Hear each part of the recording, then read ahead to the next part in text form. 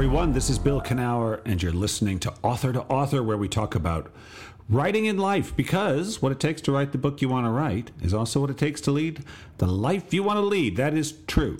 Author2Author is brought to you by Author Magazine, the premier free writing magazine on the internet, featuring articles on writing and the writing life, as well as video interviews with best-selling and award-winning authors across the genres. You can find Author Magazine at authormagazine.org, and we are funded by the good people at the Pacific Northwest Writers Association, supporting writers from pen to publication since 1955. To learn more about the PNWA, go to pnwa.org. Yeah, another great conversation. Christine Wells, Australian historical fiction writer, learned her chops in the romances, but moved over to historical fiction. Had a great conversation about history and just about her own very interesting writing journey. She writes, like I said, historical fiction featuring strong, fascinating women. From early childhood, she drank in her father's tales about the true stories behind popular nursery rhymes, and she has been a keen student of history ever since. She began her first novel while working as a corporate lawyer and has gone on to write about periods ranging from Georgian England to post-World War II France. She is passionate about helping other writers learn the craft and business of writing and enjoys mentoring and teaching workshops whenever her schedule permits. Yeah, pretty cool woman. Great conversation, and I'm glad I get to share it with you now. Enjoy. Okay, Christine Wells here with us. Christine, how are you doing? I'm well, thanks, Bill. How are you? I'm good. We were just joking.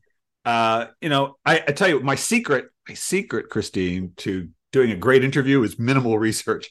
I know not just because I'm lazy, but I find I don't want to know too much. I want to learn about you as I'm talking to you, if that makes sense. But your books by Christine Wells listed two other books in addition to the Royal Windsor Secret. But in fact, we are talking about book number 16. Yeah. Yeah, that's correct, Bill. And it's historical fiction, top to bottom. Yes, it is. I've jumped around a bit. I've done a bit of historical romance, and I've published in Australia. You can probably tell from my accent, that's where I'm from. So, it's book number 3 for this particular publisher in the US. Right. So, yeah. But book number 16, but who cares? Who cares about book number 3 with William Morrow? Lovely publisher. But, your life, you've penned 16 of these things, and all in the historical fiction. However, prior to that, I don't want to pigeonhole you. You are unique. You are the only Christine Wells, but I will tell you, you are not the only lawyer who has decided to take up fiction writing. Were you a writer while you were studying the law? Were you secretly writing, or how did that all come about? I think if I'd started writing while I was studying law, I would never have finished my degree. So I had a bit of a hiatus, but I did begin writing my first novel when I was a young lawyer. So I didn't last too long in the law. I think I was there about 5 years, and then I stopped and started writing full time. And so were you, I bet you were just a voracious reader. You had your nose in a book when you were a girl. Yeah, absolutely. I mean, this was back in the days when you had library cards, and we had a limit of 4 books per library card. So I used all of my parents' library cards, and it belonged to 3 other libraries. And so Wow. I was always reading. Wow. Yeah, so you're reading. And what'd you read? Like, was it historical stuff, or was it all kinds of things? What were you reading? Oh, it was all kinds of things, but really from an early age, there were historical novels that I loved, and I was obsessed with Elizabeth I and things like that. So yeah, really, it's been an interest all my life. Now, you're part of the United Kingdom. Technically, are you not in Australia? I mean, still sort of. No. Well, you're sort of okay, but you're sort of. You feel some connection to. You must feel more of a connection to that than Americans. Ours, we were so mad we got out. But so do you feel some sort of, I don't know, connection in that way to the British? Yeah, I mean, I grew up. I think I was about 7 when they changed the national anthem from God Save the Queen. to advance Australia Fair. So, we'd stand on parade every morning at school and listen to God Save the Queen. So, and there was a portrait of the Queen up in all of our school. Right. So we were brought up on that kind of tradition. And as a child watching Princess Diana's wedding, I mean, it was just a fairy tale that sadly was not a fairy tale, but at the time, I think that really, it was a huge That had an impact on you, huh? Yeah, absolutely. So, okay, so you're reading this stuff, and you go to law school, but when did you first write your own stories? Were you writing little childish stories when you were a girl? Did you wait a little while to try that?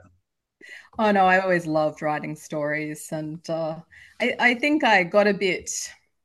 I thought authors were these, godlike creatures who every word they penned was perfect, and so I never really aspired to be an author until a bit later, when I really thought, well, I'll just give it a try, and then I was absolutely hooked, and me being me, I had to be published. Right. It Well, wasn't enough. nothing wrong with that. But okay, so you had the standard view, which is typical for a lot of people, which is, in fact, I was just writing about that this morning, which is, well, they're not real people. They're not just people, for God's sakes. What's that about? And so what's interesting about that, Christine, is because you are a person, and what you know all your foibles and all your errors, and you can't imagine that, right? But lo and behold, so you grew up a little bit. You were a lawyer, which is not nothing. I mean, you gotta put your work in to do that, right? I mean, sure. Yeah. Right. So you must have had some, and so you picked up, you got hooked. So describe getting hooked. What was that like? Because young lawyer, you're busy, right? I mean, they work you pretty hard, don't they? They do. And I was not sleeping, basically, because I was and I was newly married at the time. And I think that's when my husband decided to suggest that maybe I'd like to write full time, because really? So didn't he like your lawyer's income contributing to the household? I think he was quite happy to have somebody doing all the domestic stuff at home, as well as the writing. Strategy. Quite honestly. Okay. All right. Well, okay. It was a bit of a trade-off, put it that way. No. It wasn't the domestic stuff. He wanted your company. That's what absolutely. Right? Your charming company. Couldn't have. All right. So you got hooked. You got hooked right away. Yeah. And hooked was just what part of it hooked you? I know it may be hard to differ, but what was it? Just getting lost in it? Was it the what was it to you? It was hours would go by, and I was just immersed in this world, and it was like a movie that was in my mind, or something that was going on already without me, and I just had to tap into it. And it was just this, I think it's quite addictive, really, that people call it flow, that's what I call it. Yeah. That's the best part of writing, I think, is getting into the flow. Yeah. So describe one of the things I do sometimes. I teach a class called Fearless Writing, and I tell them, because there are people, not you obviously, but who really struggle with the emotional. They get blocked, they worried, and so on. But one of the things I have them do is I say, write a description like it's a scene in a book for when you're really in that flow state. And what's interesting is it's always the same description, kind of, how would you describe if you said, oh, I write, I'm in the flow, and someone said, what are you talking about? You're just sitting at a desk making stuff up. What would you say to them? What's it like? It's just like your physical surroundings just melt away, and you're in the story, and people can talk to you and you won't hear them. I can be in a crowded coffee shop and just not even. Do you write in a coffee shop? Is that where you like to write? I do. Well, I don't do it a lot because, ergonomically it's not that healthy for you. But I do really enjoy it. I find I can get into the flow. If I'm having trouble, because I do actually get blocked sometimes. I'm not always in that in that zone. I'll go to a coffee shop, and for some reason if I'm there with somebody I know, I can't do it. I want to talk to them. But if I don't know anybody but there's a lot of bustle around, I can do it. maybe the white noise. I didn't think I could do it. I went for a time where I would go away and write these essays in a coffee shop. I was like, oh, I like this. And there was something about Yeah. the energy. It didn't distract me at all. Just the opposite, strangely. No, exactly. And it's funny because there's one coffee shop I go to quite often, and somebody asked me, Are you Kate Morton?" Because Kate Morton's a very famous author who lives in or used to live in my city. I think she lives in London now, but I said, I wish, but no. He said, no, I'm Christine Wells, even better. Okay, so book number one. So you got to get published. Okay, yeah, no problem. Was it historical fiction? Did you start right out with that, or did you do romance, or are you doing thrillers, or? Yeah, I started out with historical romance. So, Mm-hmm. in Australia, as in the US, there's a huge community of romance writers, and Oh they're yeah. extremely professional. I was very impressed because the first conference I ever went to, the president was a lawyer like me, and she got up and really showed me how professional these women were, or mostly women at the Uh, time. I And think that's still the case. I believe Yeah, that's still the yeah. case. Not entirely, but So there just seemed, because it was early days of the internet and all, there's a lot of information out there now, but at the time there wasn't. And it just seemed like this organization had a pathway to publication. And because I loved Regency historicals, but I was really writing in the traditional kind of Georgette Heyer, Jane Austen kind of yeah, yeah. style, which wasn't so popular. So, yeah, that was, and I started winning contests, and then I got an offer from one of the editors who judged the contest, and then I didn't take it straight away. I did the Really? smart thing. No, Oh, I said, give me a minute, and I phoned all the agents I'd been querying over there. I had an agent. She sent it around to all of the other houses, and then I had an offer from Berkeley, which wasn't actually the offer I started with. So, see, oh man, see, if yeah. it had been me, I would have just said yes, yes.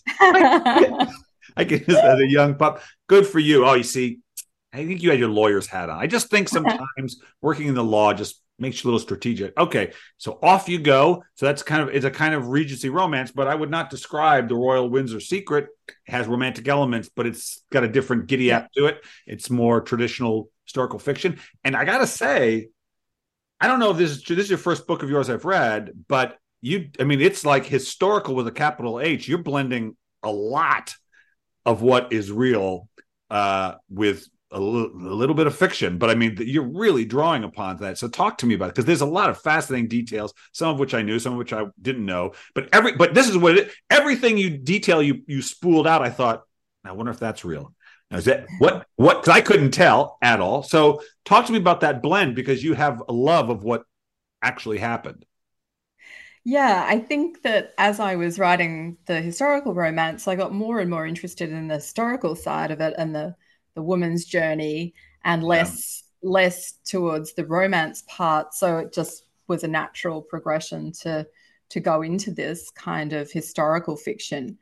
Uh, and I think the joy for me is to be able to write about real things that happened, but put the reader in the people's minds and follow their emotions, and which fiction can do so yeah, much better than nonfiction most of the time.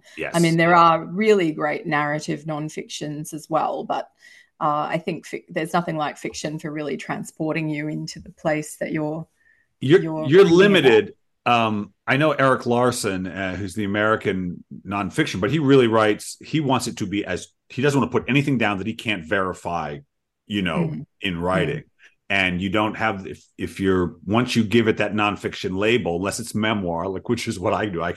No one will be able to know really, but you can't take any flights of fancy, so you can blend as much as you want, which is gives you just that's a nice luxury to have. Yeah, and I always have an author's note at the end to explain what's real and what's not. But in the Royal Windsor Secret, some of the more bizarre occurrences actually did happen, or It's they're what based a on weird something that world did you've happen. discovered, man. It was such an interesting world of the courtesan. I mean, the courtesan, is that the word that you were using to describe Yeah, the yeah. courtesan, which is, I don't know if such, I guess they sort of exist in the present day, but it was certainly a thing of that time. Um, Mm. fascinating stuff. And of course, that hotel. So, a certain amount of it's set in this unusual Egyptian hotel, or that is drawn upon. Again, I didn't know about it. Now, if I was a historical buff, would I have known about that hotel? You might have if you've read some of the mysteries set there. There's a great series called Amelia Peabody Mysteries, and she's an Oh, archaeologist. And yeah, I think, but a lot of people didn't know about it, and it's actually the first luxury hotel in the world. It really? was the Really? yeah, so royalty from Europe, and it was very fashionable to go and have your winter in Egypt, especially when Tutankhamun's tomb was discovered and Right. everybody wanted to go and see it. So actually, the Royal Windsor Secret is about a girl who grows up at this hotel, and she comes to believe that she's the secret illegitimate daughter of Edward VIII. Yeah. So she goes to Europe, England, and France in search of her real parents. She finds this French courtesan who says, "Yes, I am your mother, and your father is Edward VIII." So this is the story. This is what it's Does about. the hotel still exist, or has it been bombed to smithereens at this point? Well, it's a bit of a spoiler, but it's no longer existing. Oh, okay. Let's not get it. There So, is a Shepherd's Hotel, but it's not the same right. building.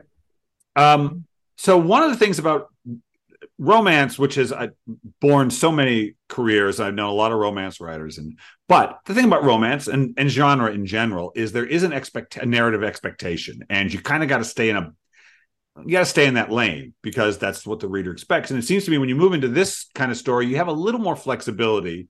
It's probably going to turn out well. You don't know it. Like there isn't such an expected ending necessarily. Does that make sense? Did you feel you had a little more wiggle room in that if you wanted it when you shifted a little bit?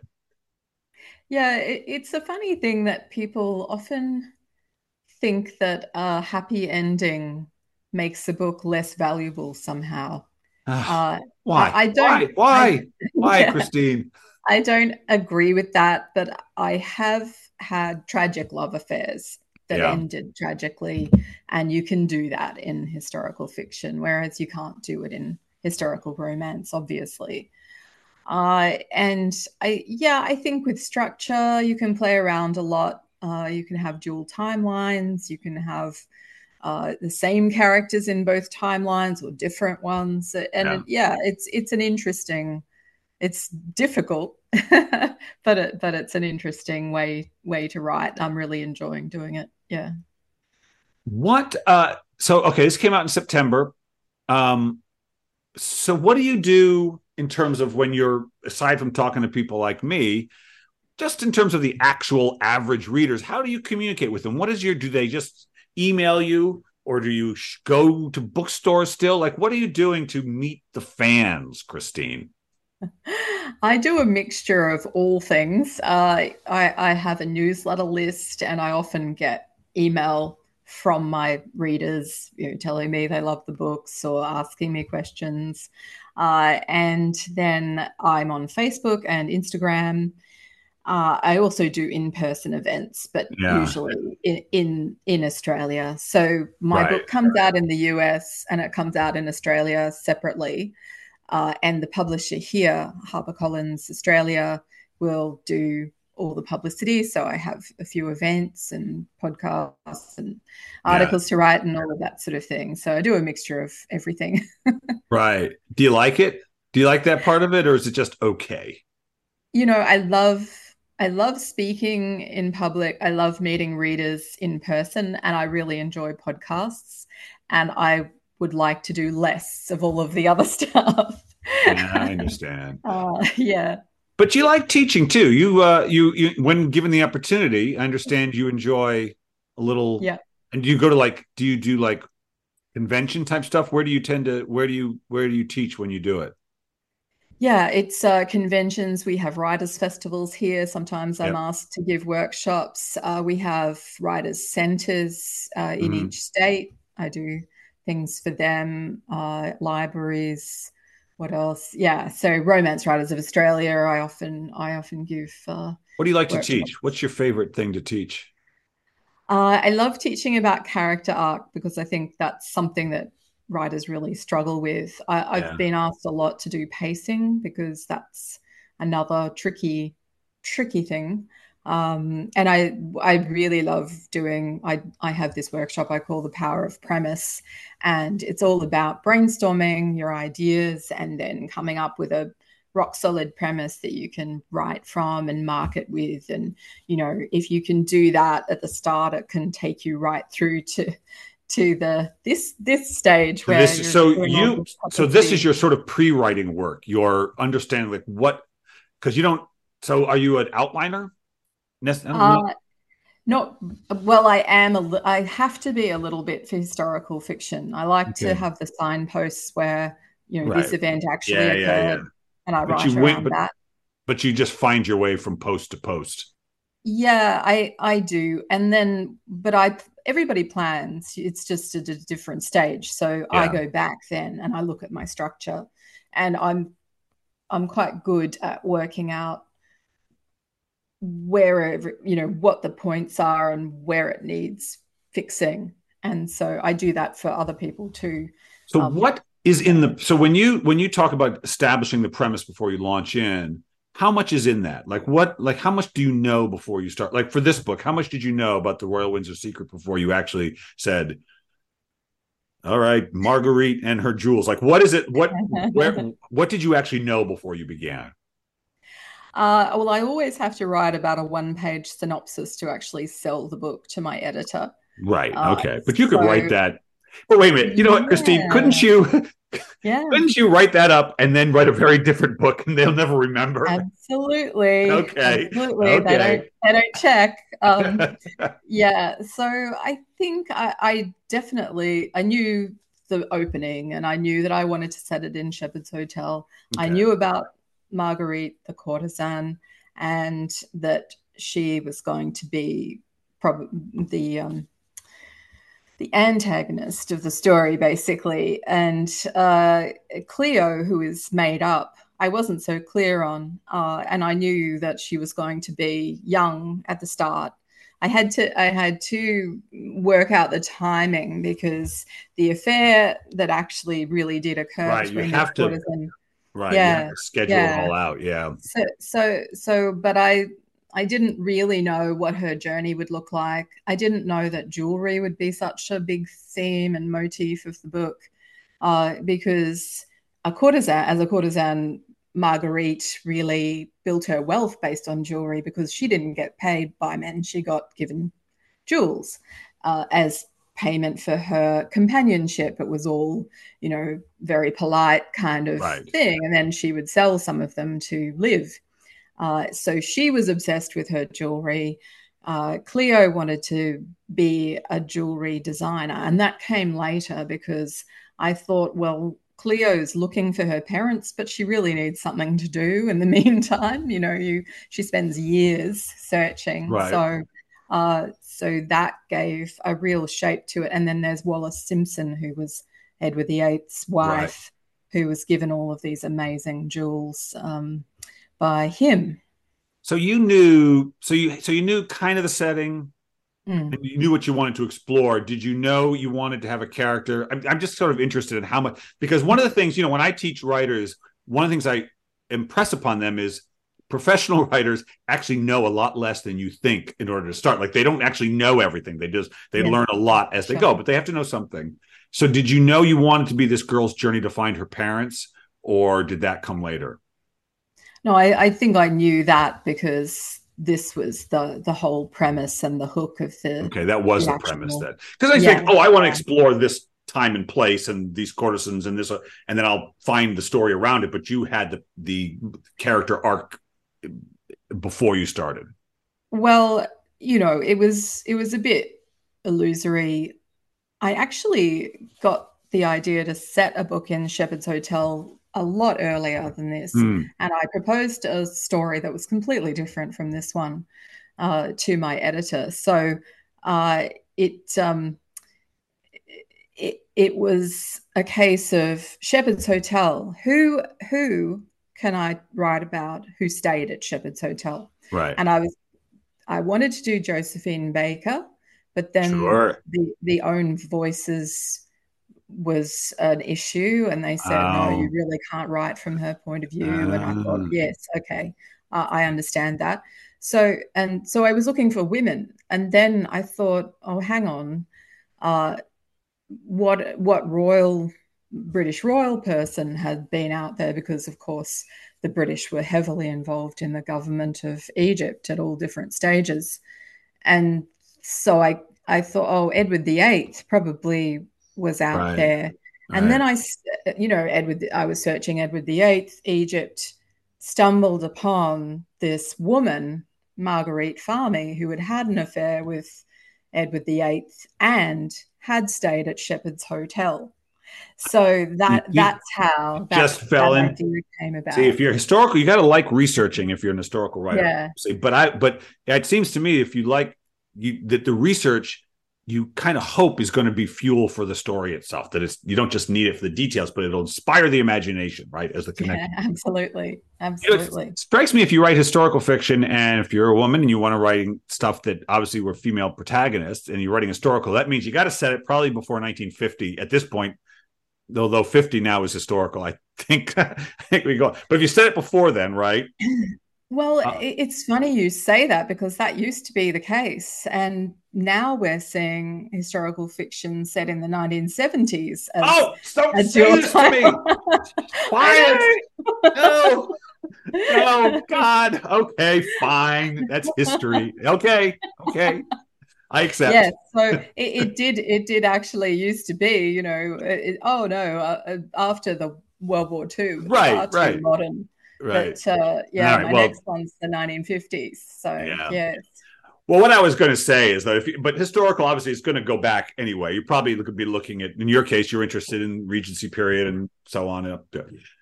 And women's role in the world has changed a lot, and it certainly wasn't. Their ability to influence things was either behind the curtains or maybe they were heads of state. But so the interesting dynamic of telling their story that maybe wouldn't have been told until it wouldn't have seemed as important, is that part of the draw for you?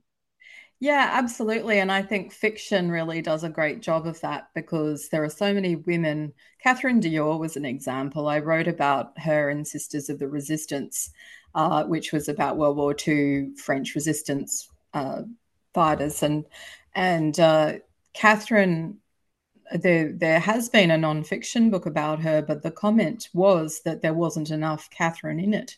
And the reason there wasn't enough Catherine in it was because nobody wrote about her, and she didn't speak about her experiences. So really, you can only imagine what her story was. She worked with the resistance. She was arrested, tortured, sent to Ravensbrück, and miraculously survived. She was on one of the last trains out of Paris that went to the German camps before the Allies invaded. So she was incredibly unlucky, but managed to survive. And then there's very little about her that's written. So this is when fiction comes to the fore. You can flesh that out and imagine what would have happened. So that's what I did in Sisters of the Resistance. Well, you know what? You're filling in. It's necessary. Everyone has a story to tell, and a lot of stories didn't get told, so good on you. Royal Windsor Secret. Oh, it's good reading, people. It's very good reading. You're not going to put it down. All right. So congratulations. I don't even need to ask. I know you got another book you're cranking on right now, probably even as we're talking. So I got a question for you. I want you to put your thinking hat on. Now, this is not just about writing itself, but just life. But if writing has taught you anything about being a person, about being alive, about being on the planet, what has it taught you? Oh, what has it taught me? I think writing teaches you empathy. You really have to get into the shoes of those characters, and even characters like Marguerite, who really is a terrible person. I could find a way to be empathetic towards her because she had a really tough life and she was a survivor, and that's why she behaved as she did. So I think, actually medical students here were having to undergo to take creative writing courses to try to get them to be more empathetic. Good.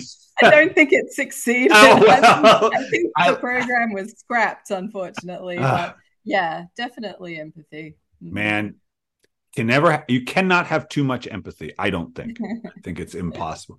Christine, thank you so much. This has been a lot of fun. Oh, it's been delightful. Thanks very much, Bill.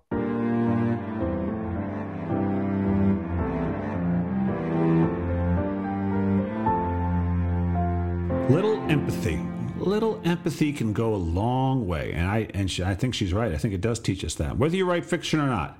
Believe it or not, whether you write fiction or not.